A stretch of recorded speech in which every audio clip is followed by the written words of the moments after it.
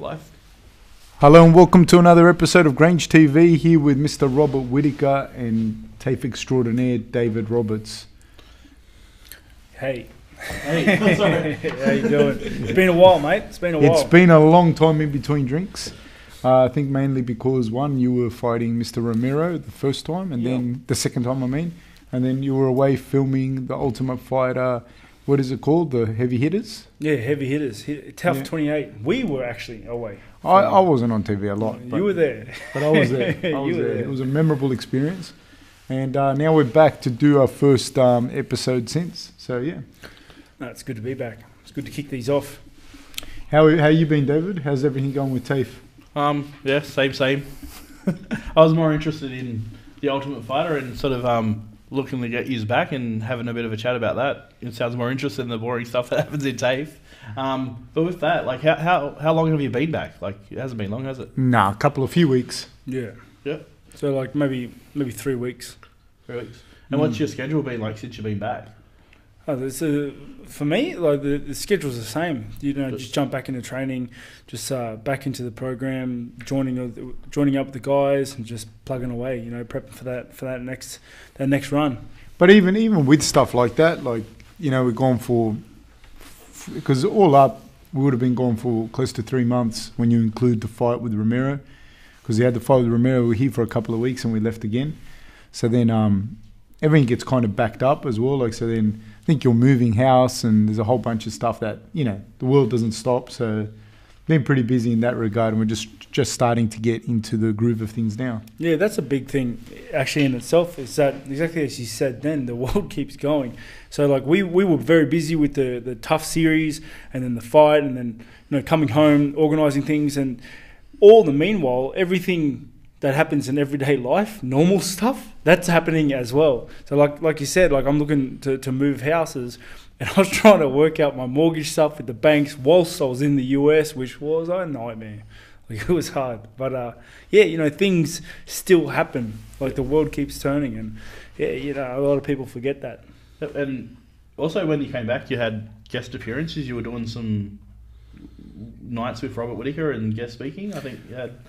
Yeah, we had to postpone that. So I am going to do an evening with myself, just to, you know, give some people, give some of my fans some of the backstory of things I haven't really released to the public before. Just some backstory and insight onto my journey into MMA and how I conduct myself now that I am, you know, a public figure and a professional athlete. That series is going to be three. It's going to be 3 cities, so Perth, Sydney, and Melbourne, and it's going to be it's going to be facilitated by Axel Whitehead, who was on the podcast before. We're going to have them on the podcast together to talk about, you know, just the conversations that are going to occur on a night with Robert Whittaker. So pretty interesting stuff. I've spoken with Axel myself just about some of the stuff that he's going to be talking about, and I think it is going to be an interesting insight into what Rob does and who Rob is, you know, and who he was before. That sort of like joining those dots for a lot of people that don't know. And like, all during this time too, you've been healing and getting ready for a potential another fight. Is that you know, it's been so busy. Oh no, that's why I was just trying to put it in perspective, like, because I just saw this stuff. It's like, dude, how are you doing that? You also attended a grad for us. I was like, dude, this guy is like, you need to clone yourself. That's what it feels like. It was, for a big block there. It was super busy. You know, like you said, I got back from the fight, and then we had to. I got surgery, and then I worked on recovery, and then before. Like, I was even out of the cast for the recovery time. They said let's do TUF, and then I had to get the coaches around. And we all agreed on certain things. And then we flew over, and then we were filming whilst doing rehab, whilst doing recovery, and all that overseas. Still trying to manage everything else. And then when we got back, obviously I can't do a lot of my sponsorship stuff as well as other things like the grad and stuff overseas. So when we got back, that was the time before we kick off the program and before I get back in the full swing of training, just to nail out as many things as I can. And Yeah, it's been very busy. It's been very, very And busy. still got businesses and stuff to run over here. Yeah, well, I was just thinking, like, most people buying a house and doing a mortgage and all that sort of stuff is stressful without all the other stuff. You were doing that while you were in another country. You know, a big thing is that I've got a great team behind me, and it's not just a team in training. It's like a team for my life. You know, I have great guys that support me behind the scenes, that help me. You know, just help me every day. You know, I look for advice. And Andrew Canali, like, shout outs. He helped me manage a lot of the house buying stuff whilst I was away, because he was kind of like my guy on the ground, and it was great. You know, He owns Kaplan Homes, and he's got vast knowledge, massive amount of experience in that field, in that area.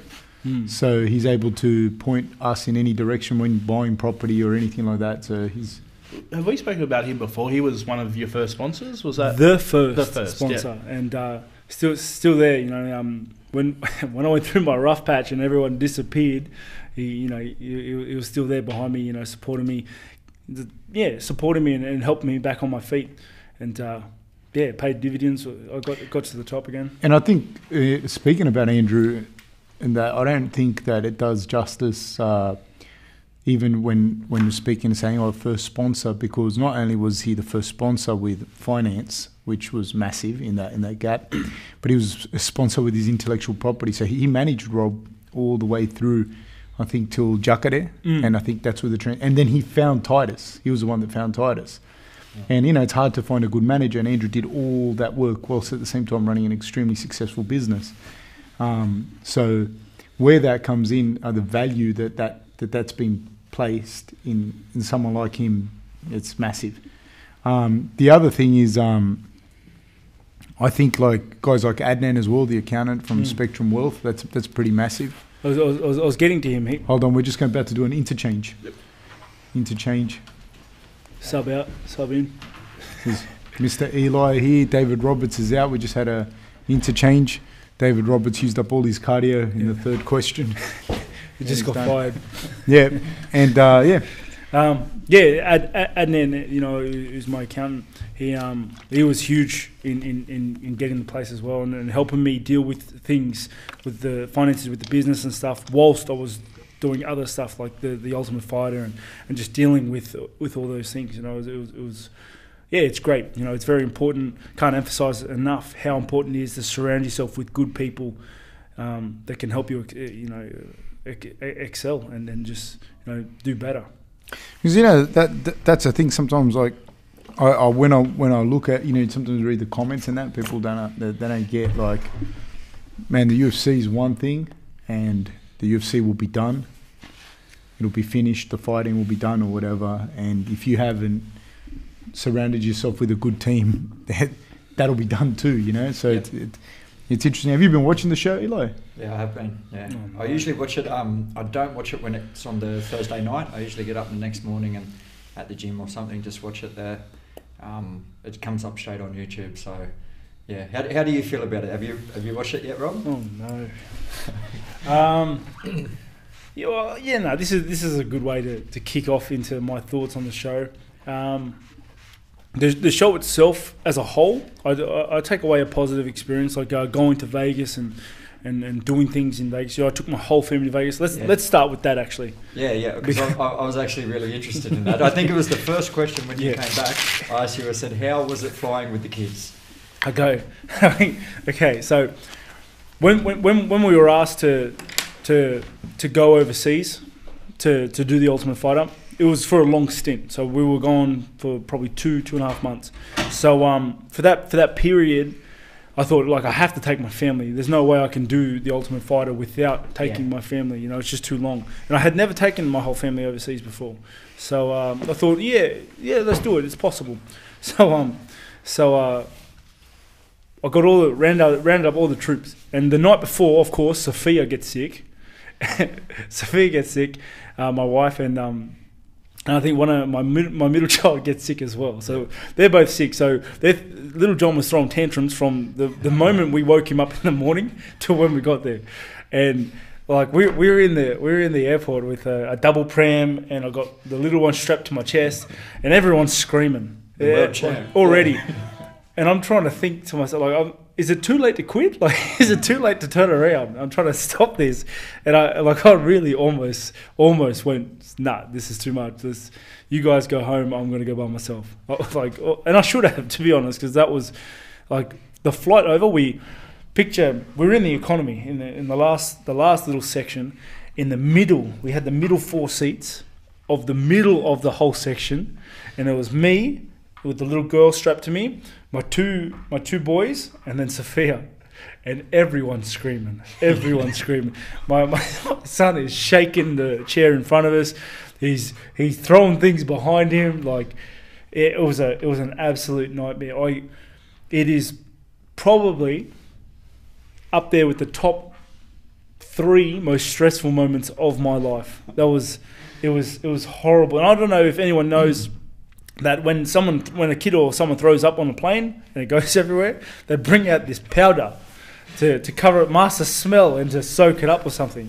So have you ever flown with your kids? Yeah, I went one time. That's how come I was so interested in it. Go on. I went just with me and my partner with one, Jamili, and I thought it was a nightmare. Do you know what I mean? And then that's how come when I heard about this, I wanted to hear about it. My middle child gets motion sick, like bad. So he threw up 3 times on the flight over, 3 times, and they come out 3 times with this powder stuff, and the whole thing looked like a desert. There's powder everywhere, just floating in the air. Like it was a nightmare. And for the last 5 hours of the trip, I had to get the 2 boys and take them out the back, like right to the very end of the plane where there's no seats. And we just hung out there because they just, you can't ask a child to sit still for 14 and a half hours. Like you can't. And it was one of the most stressful things I've ever done in my life. Like to the point where when we got to the place, also mind you, I had a broken hand like the whole flight. So when we got to the airport, I just forgot 2 bags. Like one bag had like $9,000 worth of electronics, and I just forgot about it. I didn't care. Like I did not care. You know why I love this story? Because even though he's the world champion and he's in this high pedestal and that, he still has to deal with the same problems that everyone else has to deal with. How was Jamili on the plane? Your little girl? Nah, she was horrible. She was just at that age too, so just wanted to run amok. But that was one kid. Do you know what I mean? And there was 2 adults, and we couldn't handle it. No, so Rob's situation. How were fans getting around when you're with your family and that, and you're going through the airport and people notice you and stuff like that? How are the fans? Are they nice and respectful, or is it a little bit awkward? To be honest, I'm not that popular. I can walk through the airport pretty calmly. Like no one comes up to me. The staff and that don't. No, like maybe a Seki will. Like I see like a Polynesian Seki and he'll be like, yeah, and we're good. But I don't get harassed or anything like that. And then if someone does come up to me, I'm happy to show appreciation because they just appreciate me for what I do. Yeah, and it's good. It's nice. Okay. Hey, in this is true. In the US, I went to a bank and I was wearing a Team Whittaker shirt, and they must have heard me speak. And the guy came up and he goes, "Hey, Rob." I swear. And I turned and I said, "Yeah, Tim." Like I thought because I was wearing Team Whittaker. Yeah. Then he starts talking to me about the fight, and halfway through the conversation, I'm like, "This guy thinks I'm Rob." Yes. And I don't even look like him. But he just went Team Whittaker, and heard me speak. Yep. And then just went, "This guy's Rob," and then just started speaking to me like I was Rob. And then he goes to me, "Hope you smash Gastelum." And I was thinking, I'm not going to fucking fight Gastelum. Fucking hell. But that's what happened. That's cool. So from there, you arrived in Vegas. What was sort of the process from there? So, yeah, we got settled. We had a couple of days, and we got the team together the day after, talked about some of the show, and then we got straight into it. And just for the viewers and that, who do you have in that team? Okay, so the team, in case you haven't been watching, was... I want to give Justin Fitzgerald a medal. It was me, Justin Fitzgerald, my boxing coach, Fabricio Whittaker. He kind of played a utility role, like more emotional support than anything else. Okay. Sergio Pena and Eduardo Pena. Oh, yeah. So, that was the team. That was the crew. And we got together, discussed the filming, and then day after that, straight into it. And it was full on. It was a lot of work. Like, we would wake up, go to the gym, and then it was like 9 till 7 every day. we'd stay at the gym because we'd have enough time we'd do the morning sessions and we'd eat and then try and fit in our own training. Which was hard. It was hard because like you'd have some sort of commitment or something even then. It was hard to fit in the training. Yeah, super hard. And then we'd have the next session after that. And this went on for the whole 6 weeks. It was a nightmare. I think, the other thing is like it might be a more pleasant experience if I can't speak for it. Like I didn't really have the same coaching responsibilities as they did, and I didn't have the but I think it might be easier if you live in the US and or it's in the same country you live in and whatnot. Yep. Because when you're going there and you're staying there for the length of time that we were staying, it gets past it. It's not like a holiday no more. It's not like, for me anyways, and like it depends. I guess the other thing is it depends what you have going on at home, because sometimes I speak to other coaches or whatever and they loved the experience. Yeah.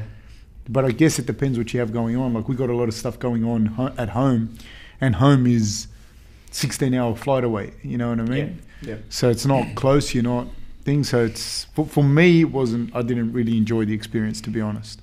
Mm. The coaching was hard. Like the whole trip, that was the hardest part for me because like with our team back home and our gym that we run, we are very picky with the people we allow into the team. We're very selective because teamwork makes the dream work. Yeah. And you're in there every day with the guys. You're working in close proximity. You guys are so close that if there's any sort of tension, or anything you guys disagree with, it gets exaggerated like huge. It gets blown up out of proportion, and it will come out. It's just a matter of when. Yeah. But I think that's the same with any relationship that you have, like where you see someone all the time. A workplace or anything. Yeah. Workplace, at home, your wife, your kids, whatever. Like you can't walk away from your own kids if they're, you know what I mean. Like, but So then when we were given like the 8 guys in our team with completely different personalities than what we normally deal with. It's not necessarily right or wrong. It's just like that's there. It is what it is. Yeah, it's just different. Like it was hard. It's hard managing those. Yeah. And a big thing is like also like they bring me in as a coach, but what am I really supposed to do? Like the first guys that enter the house are going to be fighting within days. 4 days? Yeah. And then they look to me for answers. And or not, or don't look to you. Yeah, I think it was in one of the first episodes where the heavyweight, wasn't it? And he was asking how you like to shoot after. Well, do you like to shoot after your right hand or something like that? And I sort of thought, if you're already a professional fighter and you're asking them questions now, do you know what I mean? How much is he going to learn the day before he fights from you as a coach? That's the thing. Like, I told these guys, I go, I'm not really a coach. I'm a support role. I'm a support character because I can't teach you new things now. You should have come in ready to fight. You guys were professional athletes before you went to the house, and you will be afterwards. So if you knew that potentially you'd be the first up to fight, you should have come ready. Yeah. So my whole thing was just trying to get the guys in a good headspace, as well as try and implement things in their training that won't disrupt any game they brought into the house. Yeah. As well as like game plan feedback. So and if you could add anything in that after those things are done, if you could add anything, to fill the gaps, then great. Yep. Yeah. Like last thing I want to do is see your striking style, which I did see, and then see a lot of holes, and then try and rebuild it from the ground up. Yeah. In 6 weeks. Yeah. Well, not even 6 weeks because they could be fighting in, like you said, in the next week, so 1 week or something. So. And trust me, some of the guys on the team need more than 6 weeks to build up their striking games. Yeah. There were huge skill gaps across the board on both teams, but it is what it is. So I think a lot of the guys that came in, I think a lot of them weren't ready. They just weren't ready. They didn't treat it like fight week. They didn't treat it as a fight. Well, their expectations would be pretty big as well, wouldn't they? Some of them going in there thinking they have a world champion who's going to coach them. Why, realistically, do you mean they should have already been coached and ready to fight like it was any other fight week as a professional? Yeah. I think my opinion on that, like I look and I make no difference between like Rob and Kelvin. Like there's no difference in as far as like if I was an up and coming fighter and I walked into that house, like, and I saw the opportunity to be coached by Rob or Kelvin. Like obviously, me subjectively, I would rather be on Rob's team, but I'm saying, like, let's say totally objective. I walk in, you got two guys, peak of their careers, 27, 28, 26 years old, whatever, however old, but it's at that age. So they've got enough experience. They've had their career is at its thing. They're both about to fight each other for the world titles. Their respective teams are there. To me, like, I'd be really, more than anything, really interested in what either of those guys have to say. And I looked at Kelvin's team, and he had a great team. They were great guys. They weren't dickheads. They knew what they were doing. He had his wrestling coach there with him that had been his coach from when he was little. He had, his striking coach was there. They had another jiu-jitsu guy that was there. Rob, from skill perspective, had Sergio Pena, who's like the dude in jiu-jitsu. He had his son, who's like his son, I think won worlds as a purple belt, and he's an all-American wrestler as well. He's like on a scholarship at Colorado. And Justin Fitzgerald, who's coached Sakio Biko to a world title, Rob to a world title, and Rob himself. So you got two great teams there. I didn't really, my role wasn't to really coach there. I just helped out wherever sort of was needed. So I wasn't really involved in that, and a lot of the stuff just to help Rob with a lot of other management type of stuff. But I'm just watching that and I'm thinking, just from an outside perspective, either team, whichever team I was on, and it wouldn't have mattered which team, like it would have been the same thing, like the same. But I just think, like, if you're fighting, and even if you don't think the same, even if you disagree, how do you, if you've had like 3 fights, if Kelvin, I'm not going to use Rob, if Kelvin's doing something, you might not agree with it, but how would you not listen to what he's saying? You know what I mean? Yeah. And his team. Because his team's equivalent of Rob's team, vice versa. My opinion, it could, obviously subjectively, I'd pick our team, but that's not a slight on anyone. I should. Yeah. But I just that really surprises me. It's like me going to learn to play football and have Cody Walker and Damien Cook or whoever showing me stuff if I'm, and me going, that's not how I like to do it. I'm going to do it this way. You know what I mean? Yeah. That surprised me, to be honest with you. It surprised me. Like, it surprised me that people wouldn't listen to what Sergio Pena's saying. It surprised me that people would be complaining about a workout, or it's just like, when I think, like, mate, you don't know what you're doing. Yeah. You don't know. So, but then I guess that's, I think it's just coming out in the show now. I think the last episode there was I haven't watched it. I don't know anything about it. Started one of the girls started complaining about the workouts and how she likes to train at home and how that was different to in the house. But you would have to expect that, wouldn't you? You don't have the same coaches. You don't have the same team. You're not at home. Yeah, exactly. So, like, sorry, this isn't your show. Yeah, yeah. I don't know. Like, I made it very clear what my position was on certain things, and a big thing for me was that I didn't want to give them anything that would disrupt their game plans that they brought in. Yeah.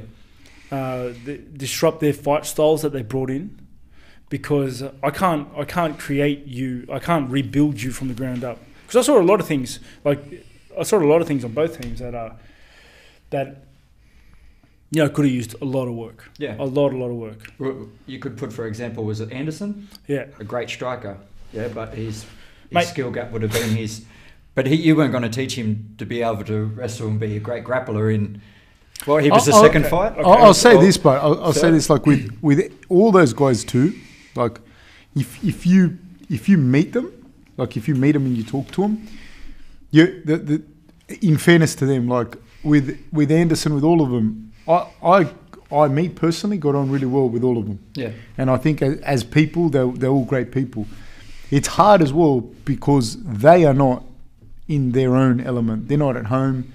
They're separated from things. So, man, like when you like you were on the show, Kelvin was on the show, and I'm just watching what they go through, and I think that would fuck with your head. Like if you put the three of us just in a room, and we have to be there for 8 weeks. There's no TVs. There's no nothing. Whatever. Like I would lose my fucking mind. I'd probably be the first one to go. Yeah. So it's hard, man, because I don't like Rob will be able to speak more on it, and so would Kelvin. They both did the show. They both won the show. So I don't know how much the show plays tricks on your mind. You know what I mean? How much the house plays tricks on your mind. What would you say, Rob? I mentioned it to my team that the whole show isn't about bringing out the best in you. It's about breaking you down. It is about just getting in your head, breaking you down to a point where you're a husk of what you were, and then seeing if you get through it. So your show, The Smash, that was filmed in Australia, was it? Yeah, it was. So, okay. So like my whole thing when I went through the show, the series, was just remember why you are there. Just remember you're there to fight. You're on the whole time you're there. You're on, and to have faith in your own ability. And I think the house really tries its best to destroy those foundations. Like they try to get you out of. They put alcohol in the house. They take you away from that. They put you with other people, and they try to take your attention away from the fact that you're there to fight and you're there for more of a big brother experience. And then they throw you in a training session, like with a new coach that trains completely different to you, with 7 other people that train completely different to you, and they try to take away your ability to remember how good you already were going in, of your own abilities, because they change the training structure up completely. They take you away from your own training so that you're not training the way you used to just muck with your mind a little bit. A lot. That mucks with your mind a lot. Because you can be, let's say there's like, for argument's sake, let's say there's four elements, which is more. But let's say there's 4 elements. And we'll say like your striking prowess, your overall grappling, your cardio, and your mindset, right? Like obviously everyone, but this BJJ. No, I'm just saying those 4 things, right? And in the settings that you are at home, you might do quite well, But once your mindset goes and you start doubting, like, do I feel good? Did I eat properly? Did I sleep properly? Did I don't? And you start to doubt what you're doing, and then the coaches, they're different people to what you know, and that's when it just goes brrrr. Yeah. Just one of those little elements gets thrown off, especially your mindset, which is a big one, and then everyone knows you've been at a party where the one dickhead turns up and it just destroys the party. Sorry, you probably are the guy, but he's probably the guy. So everyone goes home when I get there. No, so I think with all those elements in play, it's very important to listen to your coaches, because our mindsets aren't mucked up, because we are there for what we are doing, coaching. Yeah. We don't have to fight. We're not stuck in the house with yous. We are the clearest of mind out of all of them. So I think it's as well as we can see things, like we can see you starting to degrade mentally, but we know your abilities. We know how you'll fight. We know your opponent's abilities. So we're going to formulate a game plan to play to your strengths and capitalize on his weaknesses. Yeah. Let's use Anderson's fight, for example. Yeah. Anderson was a great striker. He's got great striking ability. He fought Justin. I think he could have outstruck Justin very well. Our game plan was circle away, stay away from Justin's power hand. He's going to try and look you, take you down, and just circle and pick him apart from the outside. Pick him apart from the outside. Didn't do that. He didn't follow the game plan. So they pretty much beat themselves. If they have a plan that, do you know what I mean, you want to stick it, they're taking that away. You can be the most gifted athlete in the world, but if you crumble under pressure, or you can't follow a game plan, or you can't change things up in a fight, then you're useless. If you can't think, then it doesn't matter how talented you are. You're just a husk. You're useless. I think even in the last fight, it was the lady from. She pulled guard. Yes. So, and you could see that was frustrating on the on your behalf, and that you mean obviously you want to go to the ground with this person, but pulling guard you're very frustrated. So I'm getting mad now. It is so. It's just such a stupid thing to do. It worked on some no name from somewhere. Yeah, so that's mad. But you're never going to beat someone who knows what they're doing. Yeah. Heaven forbid you go up against someone who's kind of savvy on the ground. Yeah. There might be people better than you at jiu-jitsu. You know what I mean? You can't fight like that. You can't fight thinking there's no one better than you out there. And that goes across the board. There is always someone better than you at something. And when you have to play to your strengths and to their weaknesses, you can't just let them dictate what to do. Yeah, a lot of our fighters, a lot of the fights, just back to Justin Anderson. Justin did exactly what he does. He knew what he knows what he did well. He knew how he had to win. He had to get it to the ground and beat him up there. And that's exactly what he did. He threw a power overhand, doubled him, knee picked him down onto the floor, kept him there. Yeah, did it 2 rounds, won the fight. That's all you had to do. And then all Anderson had to do was get back up. Back up. He got exposed. Bad. Yeah. And it was just silly. Just silly. It could have been an easy fix. It was I'd never say anyone's an easy matchup, but the game plan is very, very straightforward. If I told Sophia, I go, one guy is really good at striking, one guy's really good at wrestling. What do you think? How do you win this fight if you're the striker? Don't wrestle. If you're the guy who's wrestling, how do you win the fight if you're a wrestler? Wrestle. Get in there and wrestle. It's not hard. Yeah. You're just stupid. But I think with that, my opinion, anyways, the house does. In my opinion, the house does make a big difference. What Rob was saying is absolutely true. I think it muddles up what you're thinking and what you think you see and how you think you feel. Yeah. And I was watching, just before I came, I was watching a documentary about dudes that go undercover, and they generally have a contact that, I'm talking about undercover police, they generally have a contact that's still on the outside. Yeah. And they have to trust in that person's feedback because that person is not mixed up in all the bullshit. They're looking at it from the outside and they can see and make calls and say, look, nah, this is not what's happening. You might be under anxiety or under stress, whatever, and the people on that outside you can see it, can tell you, look, X, Y, and Z. So you guys being on the outside as coaches, could you see, and in the whole group, in Kelvin's group, in your group, the guys who were mentally keeping it together clearly, and the ones who were just fading? Fucking clear. Night and day. Yep. Night and day.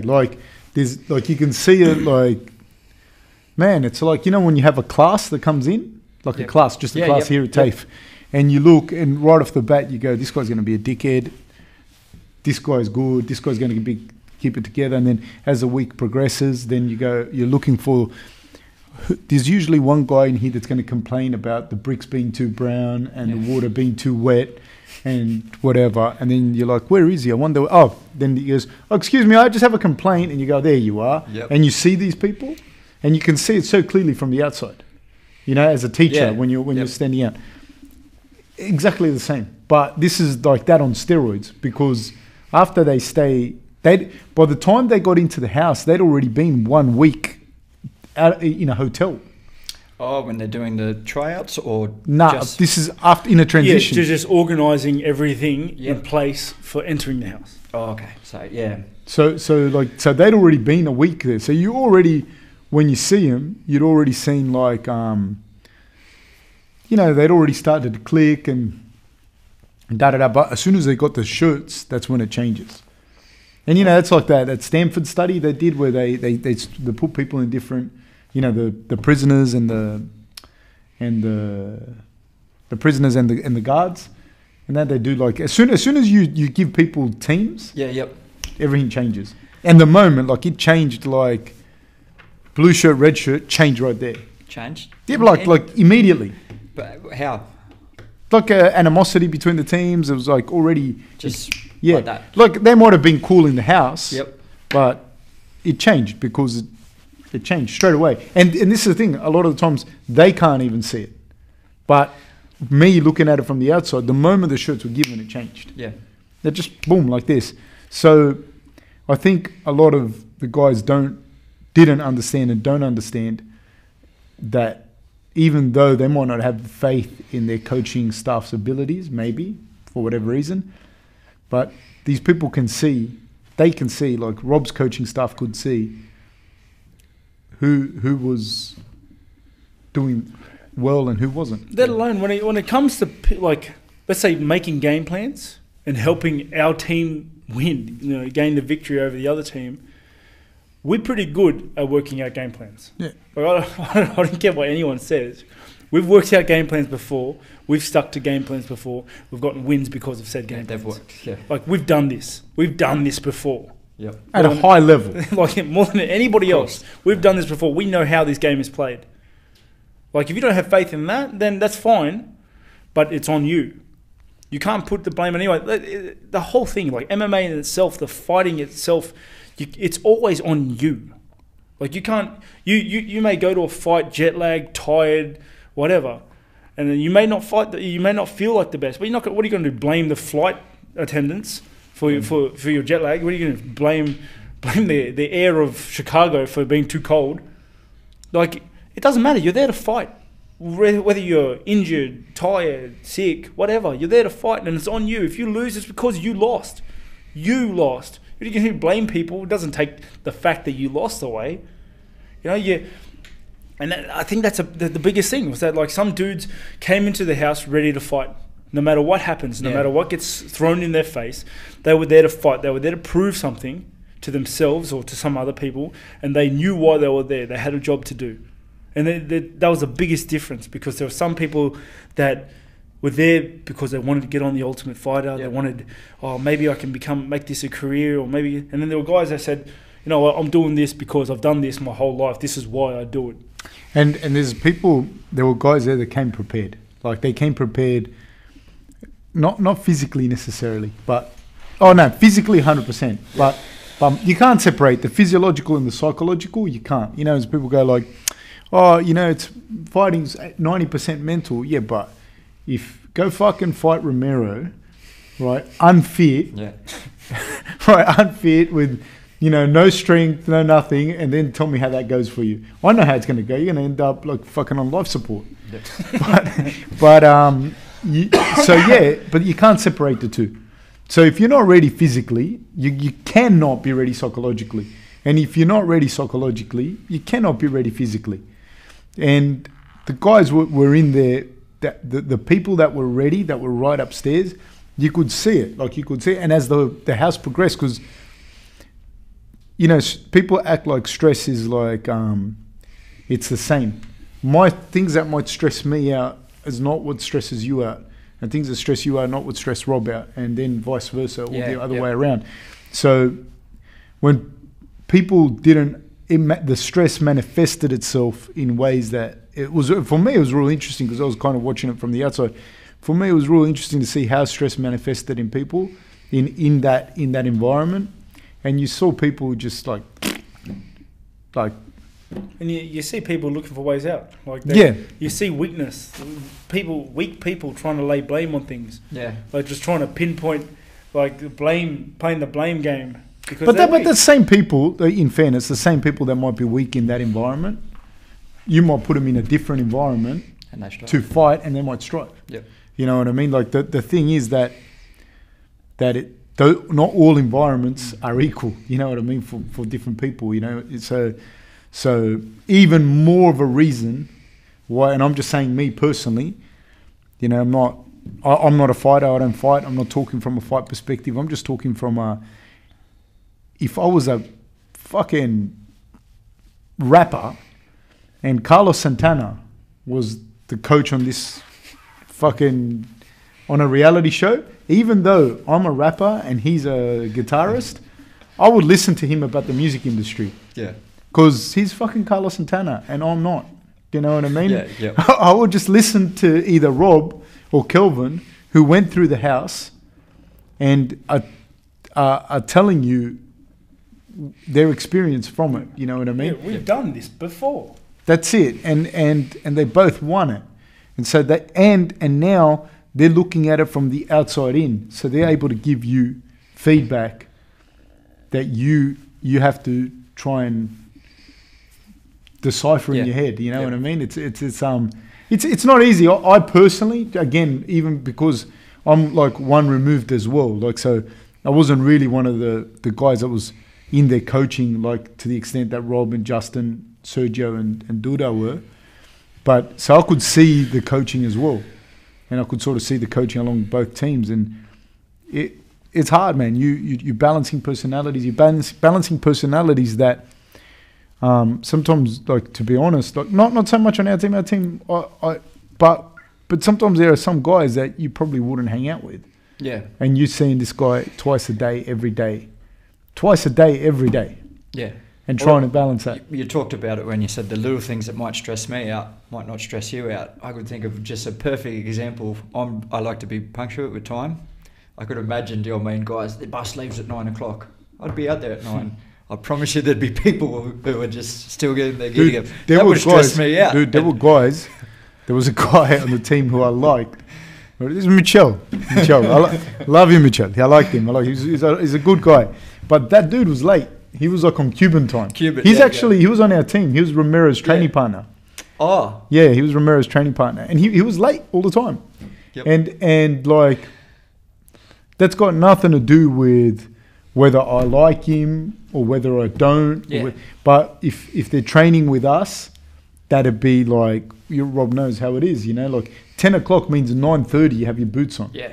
Do you get what I mean? Yeah. And so, like, and with our team, it's like sort of, if it's 10 o'clock and you rock up at 10 o'clock, everyone's like, what are you doing? Like, people are going to question you on it. Yeah. Yep. And then we will talk mad shit about you behind your back. Yeah, 100%.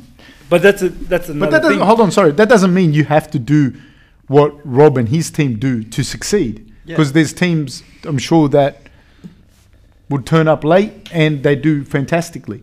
Drink whiskey on stage. That's it. And they're going to do well. And there's nothing, like, there's a good example, like McGregor and Nurmagomedov, they're different. But the both of them can win the fight. Like, both of them. I'm nowhere near stupid enough to think that because McGregor had a couple of whiskeys on stage that dude's not. Like, that guy's like on point. And Nurmagomedov, exactly the same thing. Like, exactly the same thing. Yeah. They're just different. You know, they probably wouldn't fit in together or whatever, but it doesn't mean you have to be like Rob. But fucking hell, just listen. And that's a good point. Like, that's why I also love the sport so much, because there's multiple different paths to climb the mountain. Musashi. It's Musashi. It is. Musashi. Yeah. I recently just read through the Book of Five Rings, so I'm just quoting it every time I get a chance. Okay. But that's why I like the game so much, because it's so diverse and that's what makes it exciting. But I think you should really think about what's going to happen when you sign the contract for the Ultimate Fighter and you know you're going to be put in someone else's team and they're choreographing the sessions and training times. Like, you should really have a real good hard think about what it means to sign and be a part of the show. Because you can't go to a show that you just signed off and be upset with the conditions and then start laying blame at different things. Don't sign it. Don't go to the Ultimate Fighter if you don't want to be put out of your comfort zone. Like, don't. Yep. Make your own way. And but a lot of the times I don't think people fully understood, and I can fully see how, like another one of the guys, and I don't know if this will, like another one of the guys that was on the show that I spoke to, and I don't want to say names because I don't know how far along the show it is. Yeah, yep. And I don't know when I had the conversation with him, and if not, they'll put it up on camera. But he was prepared, like, he'd gone to see a psychologist, you know what I mean? They'd given him a whole bunch of like mind exercises to do. To use in the house? Yeah. So he knew. Dude, he knew what he was prepared. what he was getting into. And like now you could do all of that and still get clipped. Yeah. Yep. But you got to stack all the chips in your favor. And like there's a lot of mind exercises. I'm kind of interested in it. We've had other dudes on the podcast that do psych. I actually want to do a psych degree myself. And I was just watching like things that he had, like that he was doing and he'd constantly be doing. And like when I spoke to him about it, he said they gave me all these things to do, all these exercises to do. Yeah. Because like... So you could see from the outside him sort of not striving in that, but keeping with it in that environment. I could see him thriving in the sense that, dude, for 8 weeks, you got to keep your mind on the prize. Yeah. And there's people that can do that by a myriad of different ways. Some people can have a couple of beers and relax and go to sleep, and it helps them. And there was another guy in particular in the house that did that, and I was like, yeah, but he was smart. He wasn't like blind drunk. Okay, yep. You know, and then he knew what he was doing as well. Very different ways, but he knew what he was doing. And he wasn't blind drunk and carrying on. And if that helps you and you know how to work that, then so be it. If I have 2 beers, I probably won't get up for the next 3 days because I don't drink alcohol. Yeah. Do you know what I mean? So how you prepare yourself. So when you say he knew what he was doing, do you think he was doing it to play tricks on that other guys in there, thinking that this particular guy, he was just running his own race. Yep. And I knew that from the start. Like I could see that from the start kind of thing. There was a couple of those guys that were running their own race, and they knew what they were doing. And they listened to their respective coaches. Not to the... You don't have to be obsequious. You just have to understand exactly what Rob said. You're in a situation where you don't have any control. Like, dude, you don't have any control. You can't even... You have less control than what you had when you were 12 years old. You can't even leave the house. They had microphones in the toilets. Do you get what I mean? You're in that situation. You gotta have come in prepared to understand that you're in a situation that you can't drive around the corner to see a park. Yeah. You got to ask another person's permission to go. Can we please go outdoors? Do you get what I mean? So yeah. So it is a big mind fuck, and if you don't prepare yourself appropriately, you won't get through the house. Yep. You just can't. That's not to mention you need to come ready to fight. Yeah. Like people when you entered the house, people were fighting. Like the first 4 fights were all done on the same day. You know, obviously for television they extend them across. Oh, true. But the first 4 people, they fought within 4 days of entering the house. Oh, there you go. I don't think we knew that on our side of the television. Yeah. You needed to come ready. Yeah. Yep. You needed to come ready, and that's that. How hard was your first pick, Rob? Your first pick. When you had to pick the first person, because I think you had a choice of heavyweight first. All the men were heavyweight. Yeah, but I think that it was Anderson was your first pick, yeah? Yeah. How hard was that having a fellow Australian there? And you? Well, we picked Anderson first, and they picked Ben straight away. Yeah, so we couldn't pick Ben. Like we wanted. We didn't think that they would pick Ben first. Yeah, so you put a strategy into it. Yeah, but we picked Anderson, they picked Ben. Yeah. And we wanted Anderson and Juan. Yep. First off the bat. Okay. And they got Ben. Yeah. You know, we saw Anderson's striking ability as well as we looked him up. I'd seen Anderson before. I'm a fan of it. We saw what he could do. Yeah. You know, we couldn't obviously foresee how he was going to fight. And maybe under different circumstances outside of the house. I think Anderson. I don't doubt Anderson's ability to fight, and I don't doubt Anderson's heart to fight, and I don't doubt that he goes to fight. You know what I mean? Yeah. But under those conditions, I don't think that in and of itself is enough. You know? Yep. It's 2 rounds. It goes quick. It's like you're sitting here and go, "You ready to fight tomorrow, Eloy? Let's go." And I don't know how that affects. I don't know. You know, He didn't follow the game plan. Yeah. It was very strict. Didn't follow the game plan. I don't care how good you are at striking. How much do the guys there beat themselves up after a loss in the house? I'm sure they're gutted. I'm sure they're devastated, especially like the first bunch that lost because they're the first ones out, and it's a long time in the house still.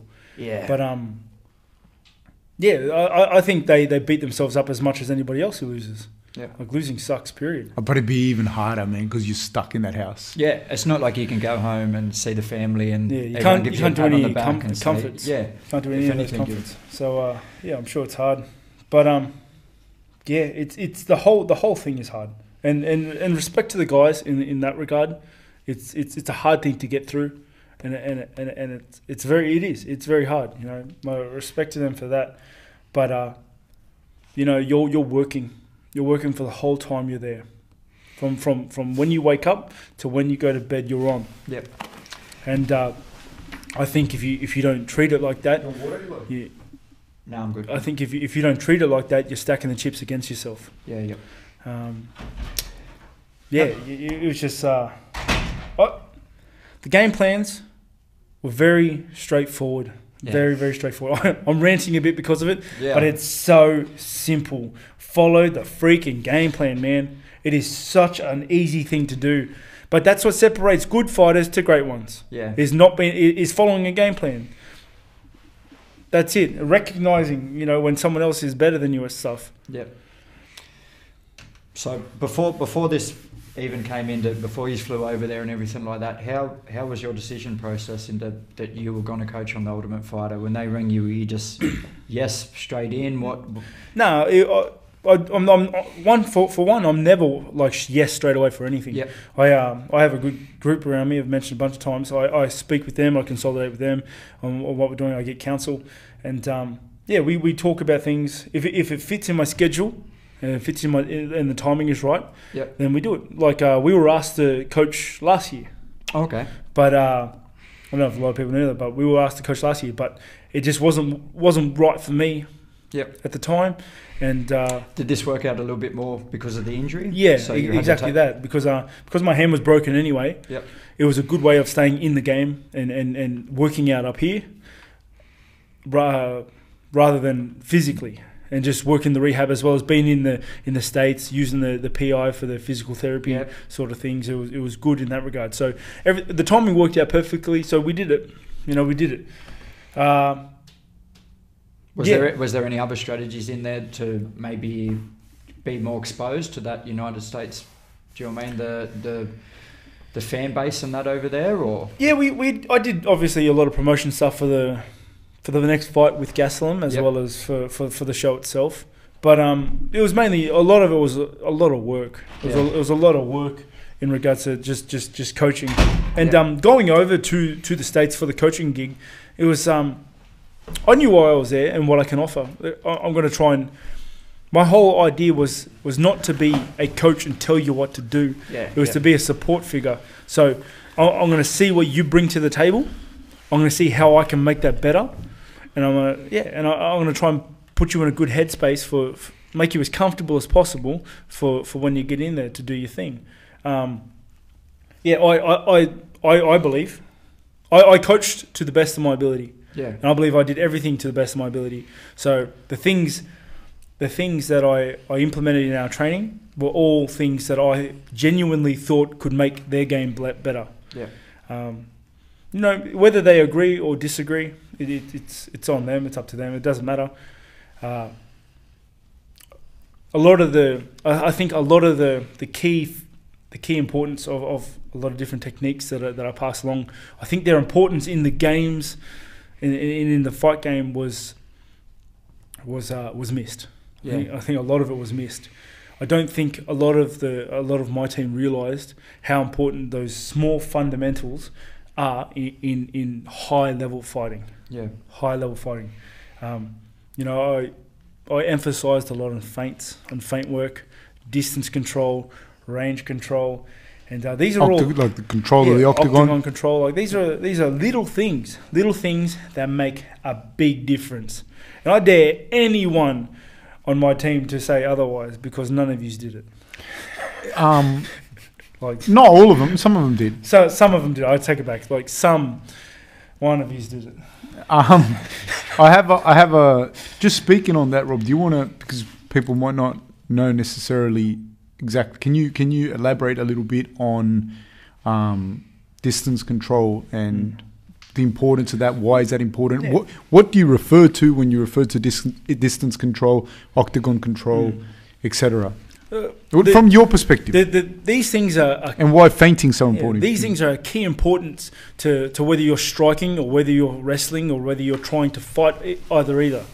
So feinting is super important, because when I'm fighting you, I'm waiting for your tells. I'm waiting to see when you move. If you're not moving and not giving me any looks in any direction or feinting or anything like that, as soon as you move, I know you're going to do something, which gives me an advantage in the defense of whatever you're trying to do. Yep. So if you're not moving at all, by not feinting at all, and you throw punches, and you're not feinting at all, and you go and throw a punch, I know as soon as your shoulders move, I know you're going to do stuff. So it's easy to get a tell. And if you're trying to wrestle,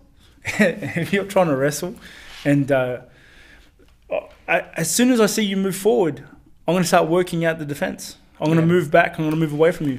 But if you're feinting and giving me checks and giving me looks, it's hard for me to tell when you're going to shoot, to strike, to attack. So the feinting is super important for high level fighting. Range control is super important, because having good range control is being able to hit your opponent without being hit. Yeah. It's about being able to be in a good position for your next shots, or for your counter defense, or for your counter striking, for your counter wrestling, or for your offensive wrestling. Like range control, without controlling the distance properly, you're not going to be able to launch any good offense or put up any sort of defense. Like it's simple. That's it. Yeah. And then octagon control, making sure you're maneuvering and moving where you want to be in the octagon, so that you have the advantage when you press the attack or when you pull away for the defense. So making sure you're in the center, back away from the fence.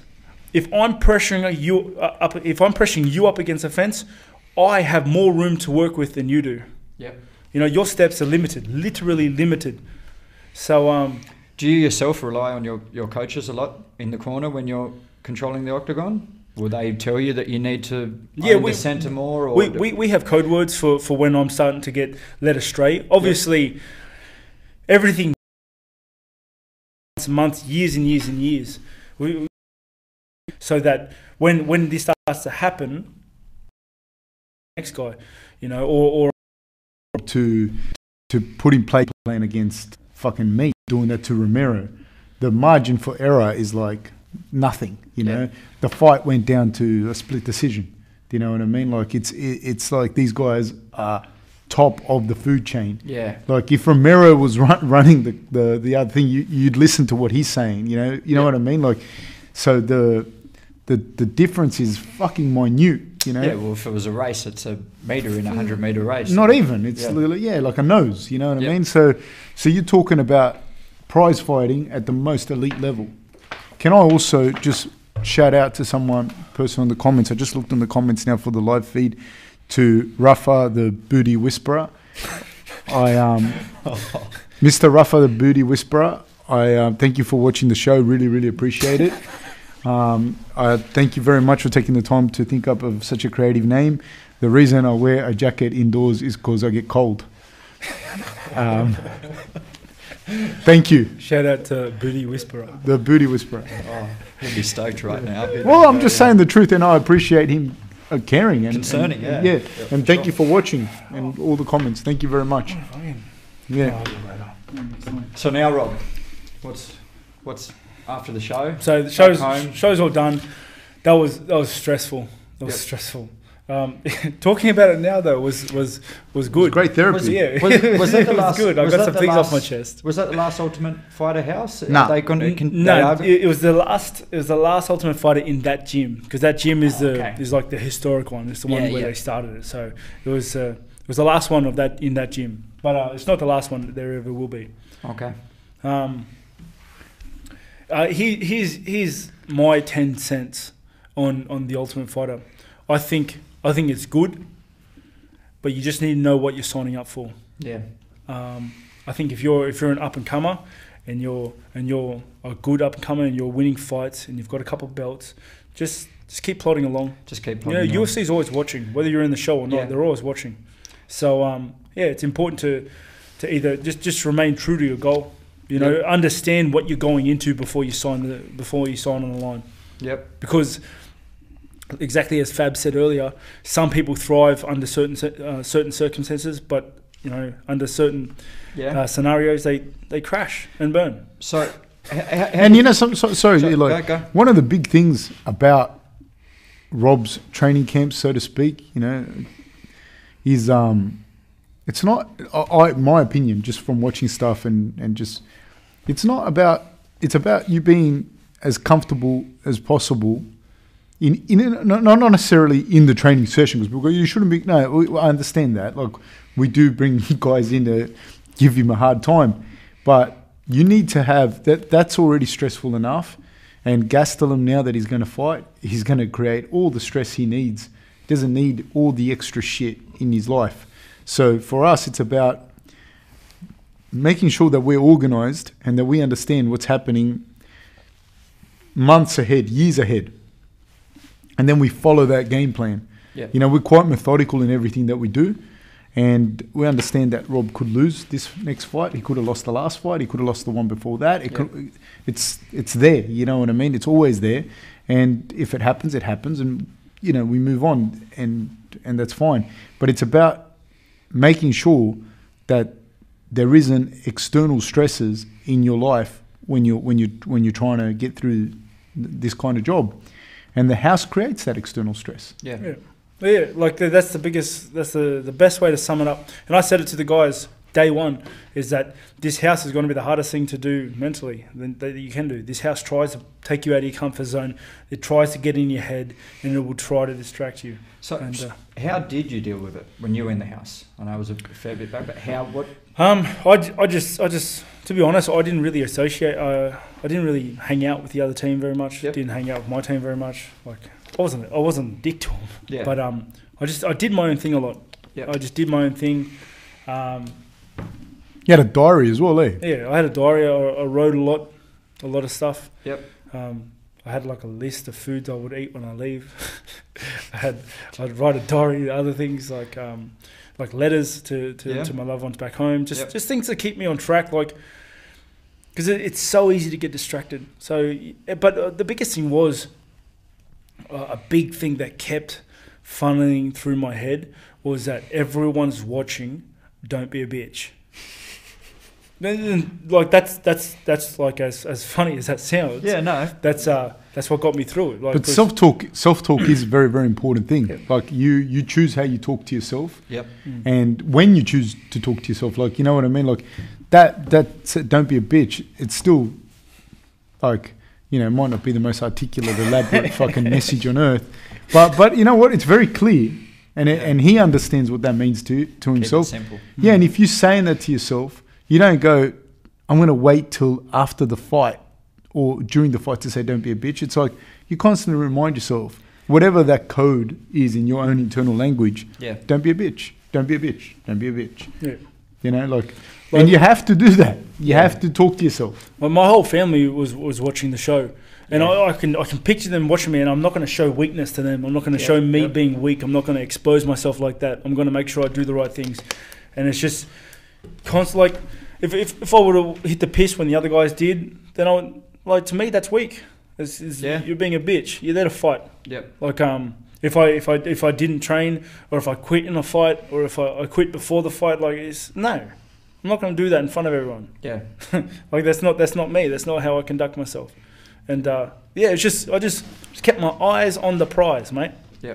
I could see how, but the UFC, say for example, if someone had the opportunity to go in, they've seen you go on the house, and that really sort of started your career, didn't it? By you winning the house. They might think that same formula could then be them, but they struggle in the house. Yeah, like I said, you just got to, for everyone, any young up-and-comer or anyone jumping into the house, just really and truly be aware of what you're signing up for. Yeah. That's it. Like that's the best advice I can give for if you want to join the house or not. It's just make sure you know what you're doing in all things, especially the house, but in all things, know what you're signing up for. Yep. What do you think of this fight, McGregor and Nurmagomedov? It's going to make a lot of money. I don't know. Will it? Yes, 100%. Yes, it will. Of course. It's going to make a shitload of money. I don't know. I haven't taken it serious yet. I don't know. Even the press conference, it just sort of going over the same old thing. I don't know. That's press how it conference sort of felt. Was cringy. Yeah, that's how I sort of felt. I was cringing a little bit when he was. McGregor was just yelling at him the whole time. Yeah, I don't know. And then promoting his whiskey and. But the fight. Good on him for promoting. Good on him for promoting the whiskey. Yeah, I don't know. He hasn't fought in the cage in 2 years. I don't know. Okay. I am super excited to see the results of this fight. I really want to see McGregor get ragdolled for five rounds because I think that would be cool. I also want to see McGregor win. Yeah. Because I want to see what all the little McGregor lights. But it will be cool because it's going to be interesting either way. Cities will burn down if McGregor wins. Man, I can't wait to see what happens. I like as far as like how I think it's a really interesting fight. I think McGregor, if obviously I'm not going to say something now. People are going to go, wow, this guy's so insightful.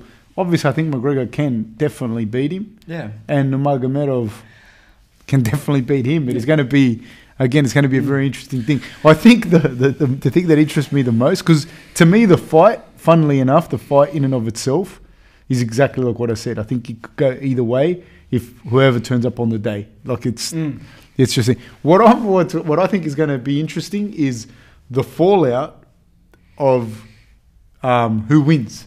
That's going to be funny. Like if McGregor wins, he's going to go mad. Yeah. You know, and if Nurmagomedov wins, like, you know, that's like his nemesis that he's done a good job of building that up too, like the whole nemesis thing. Yes. So that, you know, he just beat his nemesis, you know.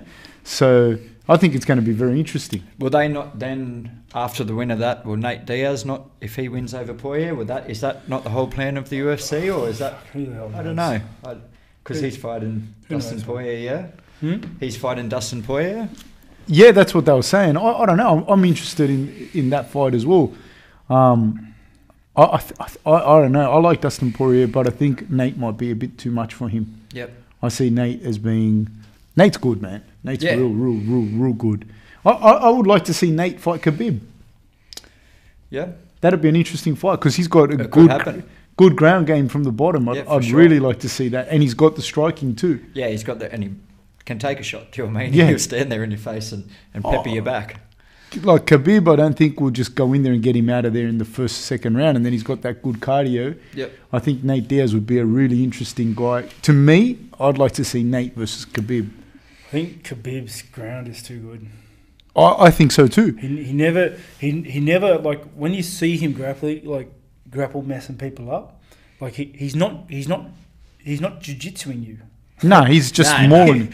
No. I definitely like Dos Anjos beat Nate. You know, Nurmagomedov beat Nate, but Nurmagomedov beat Dos Anjos. But I'm interested to see that matchup over 5 rounds with Nate's boxing, and see how that goes. Like, when Khabib's on the ground, he's not really trying to better his position. He's just trying to bash you. And if it gets hairy, he just gets out, takes you back down and bashes you. Yeah. I like Interesting. I want to see it. Do you think he sort of has people mind fucked before he even gets in there? They're so worried about the takedown and getting mauled but that might not work with Conor? I don't know that he does, because, you know, people always talk about, like, people talk about, like, say, for example, such and such guy's got a great... Like Michael Jordan. They talk about Michael Jordan. Yep. I was watching John Sally interview. He's a guy that played basketball for however long, real smart guy, and played with Jordan. I think he's got 3 rings with the Bulls, I think, or something like that. But he was giving an interview and they're talking to him and they said, you know, what makes Michael Jordan's mindset so much better than all the others, and blah, blah, blah. And he goes, I love Michael Jordan, like I'm paraphrasing, but I love Michael Jordan, but I don't think that his mindset was like he had it and the others don't. I don't think his mindset was different to Larry Bird's or Magic Johnson's or Julius Erving or, you know, Will Chamberlain, all these guys, Kareem Abdul-Jabbar, all the guys that, they all had the same mindset. He goes, what happened with Michael Jordan was that mindset got put like on TV much more during that time when basketball exploded, and Michael Jordan was the avenue for the explosion. He came along with David Stern taking over in the NBA, a whole bunch of things. And I don't know that people are necessarily scared before they get in the ring, in the cage with Nurmagomedov. Not all, some of them probably, yes. Yeah. I don't know. I can't say. McGregor handles the pressure. Fuck, man. He handles pressure very well. There's confidence. Yeah, boy, he handles the pressure really well. Yeah. I think Nurmagomedov handles the pressure very well. He's like 25 or 26-0. And like that's a lot of pressure every single time you get in the cage. I don't know. But I also don't know how the fact that McGregor can put his lights out with 1 or 2 shots is going to play on Khabib. Yeah, that's true. You know, I'm really interested. I'm actually interested, but I'm really interested to see either party go nuts. Yeah. When they win, you know. So I'm really interested. I predict looting. Well, the next press conference they're having a public press conference here. The first no one idea. there was no public allowed in. The next one I predict looting. Looting. I don't know when is this public press conference? I'm not too sure. I only just seen a post about it, I think yesterday. So the next press conference, I don't know where it is or when it's held, but the next one, so they didn't let any of the public into the last one. The next one, apparently the public's allowed in. So they're worried, security reasons, I'm not too sure. You know, they could probably sell tickets to it. You know the fight I want to see? Who's that? I want to see McGregor fight Brock Lesnar. Juiced up Brock Lesnar. I think that would make good money. Juiced up Brock Lesnar. I think that would make good money. Or a clean Brock I would Lesnar. watch that fight. Yeah. I would watch that fight. What about John Jones? Nah, Brock Lesnar. You don't think that will happen? Is that the next? No, isn't Brock signed with Cormier? I thought he is. I thought they were talking about Cormier. I think that's almost signed up. Ooh. Done deal. Cool. So that'll be a good fight, man. Yeah, it will be. I'm interested in that. Well, Cormier undefeated at heavyweight, and even in wrestling, he did well as a heavyweight, not so much in the 96 kilo division.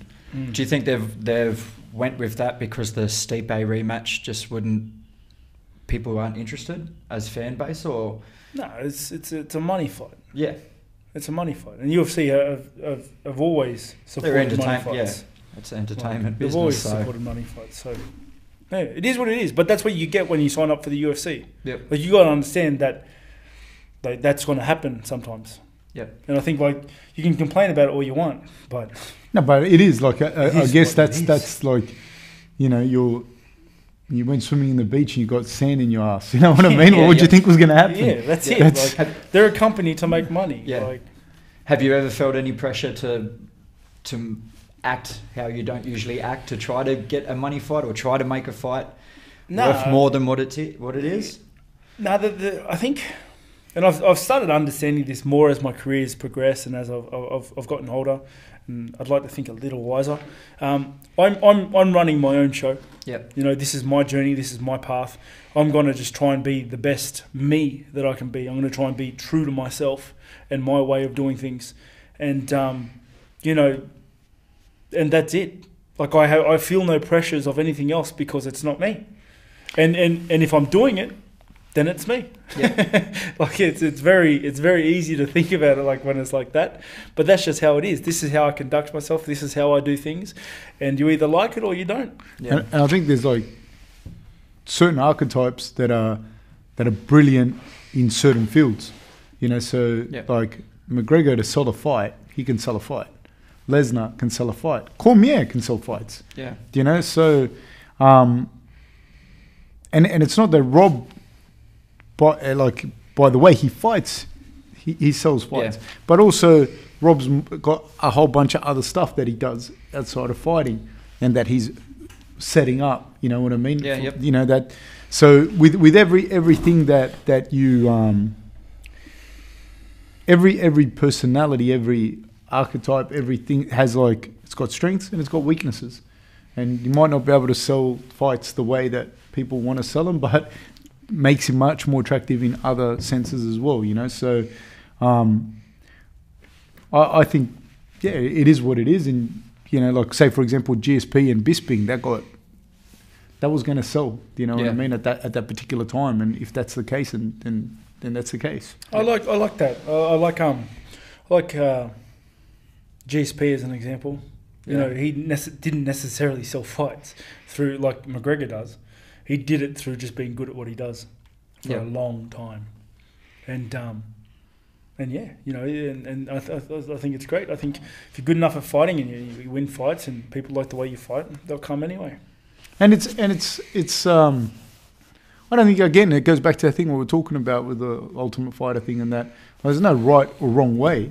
Like, good for McGregor to get paid, and good for McGregor to get whoever he's fighting paid. Yeah. Do you get what I mean? Yeah. In that regard, like, good for them. Do you know what I mean? Like, and like, I'm really looking forward to watching these two dudes fight, and I'm really looking forward to just seeing what happens with either one of these guys wins. It's just going to be an interesting thing. That's what I'm more excited for. just turn up when I want to see the world go upside down when either one loses. Yeah, yeah. You know, it's going to be a good fight. I think that's going to be a really good fight. Two good level guys, and I think that they're so polarizing in their styles. I'm actually I'm going to be watching the fight down at the Star. Welcome to join me if anyone wants to come. Any fans down watching at the Star. Anyone watching the show, you're welcome to join me. I'm sure there'll be plenty of people wanting to join you down there, front and row. Give you a bit of advice for your next fight, Rob. What's next for you? What do you got on the burner? Got a ton of things on actually. So I'm quickly ducking over to the US for a promotion with Bethesda. They're launching their new game Fallout 76 soon. So, is that a video game? Yeah, online survival game. So I'm very excited for that. That should be very good. I'm training away, plugging away with the team. Some of the teammates have just come off fights. You know, shout out to Izzy. Yeah. Just want another belt. Yeah. First round KO. First round huge KO, knockout. Yeah, you got another knockout. A couple of the other guys have got fights in the pipe works. Yep. Jacob's got a fight coming up. Jacob's got a fight he's locked in. I think so. Yeah, I think he's more or less. David Francis is looking to get another fight. David Francis is up. I think those three guys will probably end up. Yeah. Not probably. I think they're going to end up in the UFC. In the UFC. Yeah, they'll definitely end up in the UFC. It's just a matter of when. You know, we're trying to get them in at the right time, making sure that their skill sets. That's exciting. Yeah. Yeah, for them, for sure. Really good guys as well. Absolutely. Working on and everything. Working on this semester's Gracie program. Yeah, 2019. You know who else is going to end up in the UFC? Brad Fulmer. I think he'll end up in the UFC. Fulmer, yep. Yeah, he's a young fellow. He's been wrestling and doing jiu-jitsu. Yep. I'm trying to convince his dad to sign this contract already. We should sign him management. now. Just management. His dad's not buying it yet, but I think I'll persuade him. You know.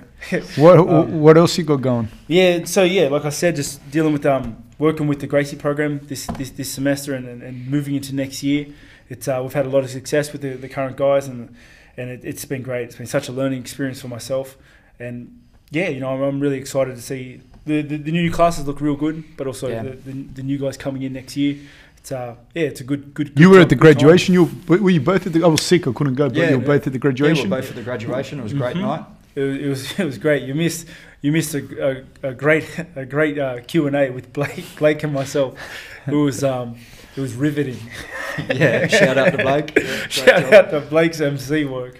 It was good. The graduation was really good. Had a lot of happy faces there, a lot of guys. Just being able to see it grow from the year before to this year, it's like twice the size now. Then there's so many more people completing their courses. It's just so great to see. Right, we're gonna finish up with some. I'm looking at the comments from the audience. Yep. So I'm just going to ask a few questions, or maybe just read a few statements. Okay. And if I'm sure they all have great names like the last. I'm just going to read some out at random kind of thing. But the first one, Justin Fitzgerald, your boxing coach, wants to know who the squash champion is.